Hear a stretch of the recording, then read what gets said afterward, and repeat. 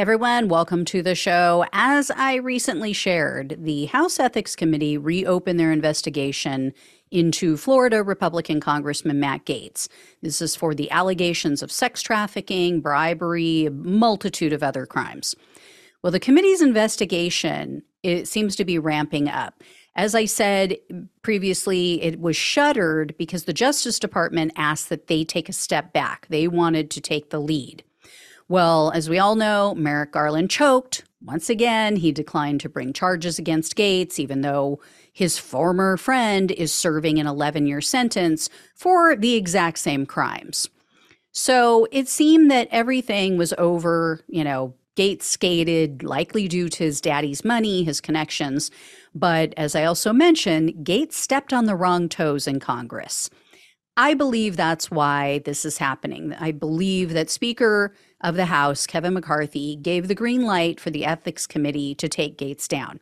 I have no proof of this. McCarthy has been asked about it. He claims that he knows nothing about the investigation. He says he has no involvement. That's the rules. And, we all know how Republicans stick to the rules.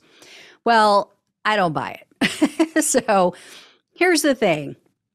Here's why this situation is different than, say, with George Santos.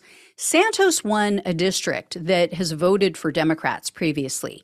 So if they tried to remove Santos and there's a special election, it's likely that a Democrat is going to take that seat again.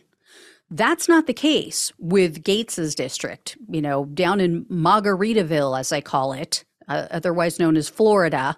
Whether Gaetz stays or goes, his seat will be filled by another Republican.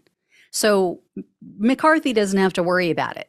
In the 2020 election, for example, Gaetz's district voted 65.9% for the Republican candidates on the ballot.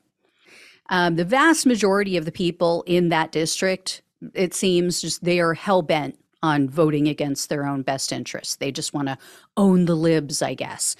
So anyway, the Ethics Committee investigation, like I said, it seems to be gearing up. According to CNN, a Florida witness, they didn't say who, met with the committee investigators and answered questions about potential lobbying violations by Gaetz.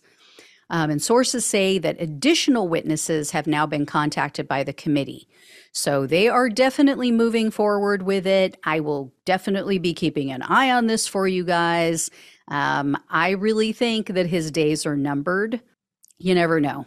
He has a lot of friends. I'm sure he has information about people. Maybe that's why the DOJ decided to drop the charges or drop the investigation. We'll see. All right, guys, thanks so much for watching and listening. Please like, share, and subscribe. Please donate if it's possible. Love you all. Take care, and I'll talk with you soon.